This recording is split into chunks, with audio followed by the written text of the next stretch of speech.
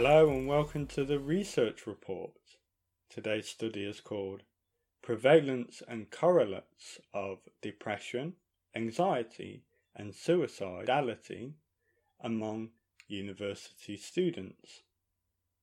The study was done by Eisenberg et al. In 2007 and was published in American Journal of Orthopsychiatry, issue 77, volume 4, pages 534 to 542.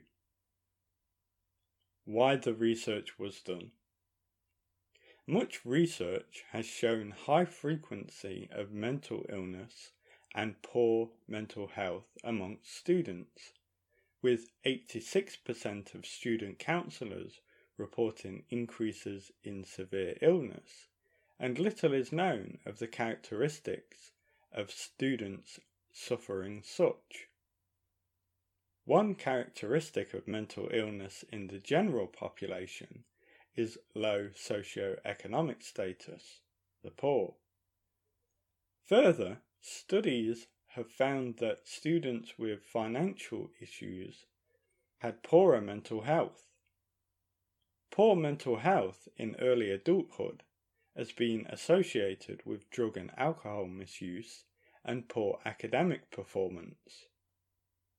Universities are well positioned to provide support to students suffering mental illness, and an improved understanding of such may enable universities to do so. Therefore, this study attempted to increase knowledge of student mental health. How the research was done. 2,843 students were recruited for the study. The students were required to complete an online questionnaire. Depression and anxiety symptoms and frequency was measured using the PHQ-9 scale, and 3 questions were taken from the National Comorbidity Survey replication to measure suicide ideation, suicide planning, and suicide attempt.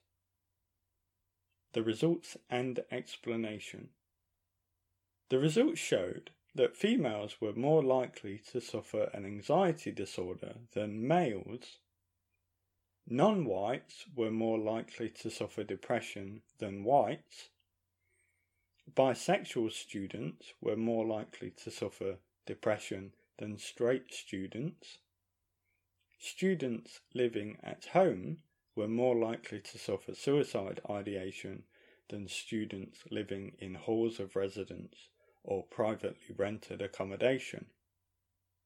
Students with financial issues were more likely to suffer anxiety and depression.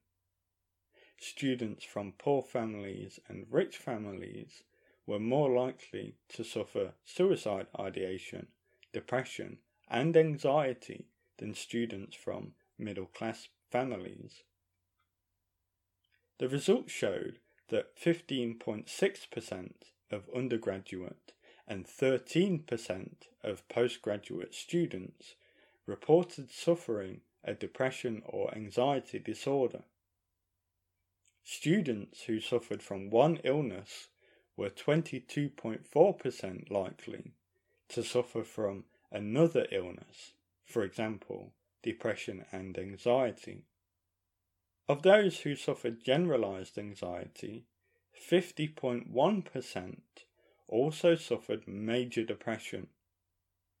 Of those who suffered suicide ideation, 42.8% suffered major depression and 24.1% suffered another type of depression. Anxiety disorders were less common, as 4.2% of undergraduates and 3.8% of postgraduates were sufferers. Suicide ideation was found in 2.5% of undergraduates and 1.6% of postgraduate students. Less than 1% of all students were planning suicide, and only one student had attempted it. 18.4% of undergraduates and 14.1% of postgraduates had missed student obligations, whilst 44.3% of undergraduates and 41.2% of postgraduates had reported that their mental health had negatively affected their academic performance. Conclusion and advice.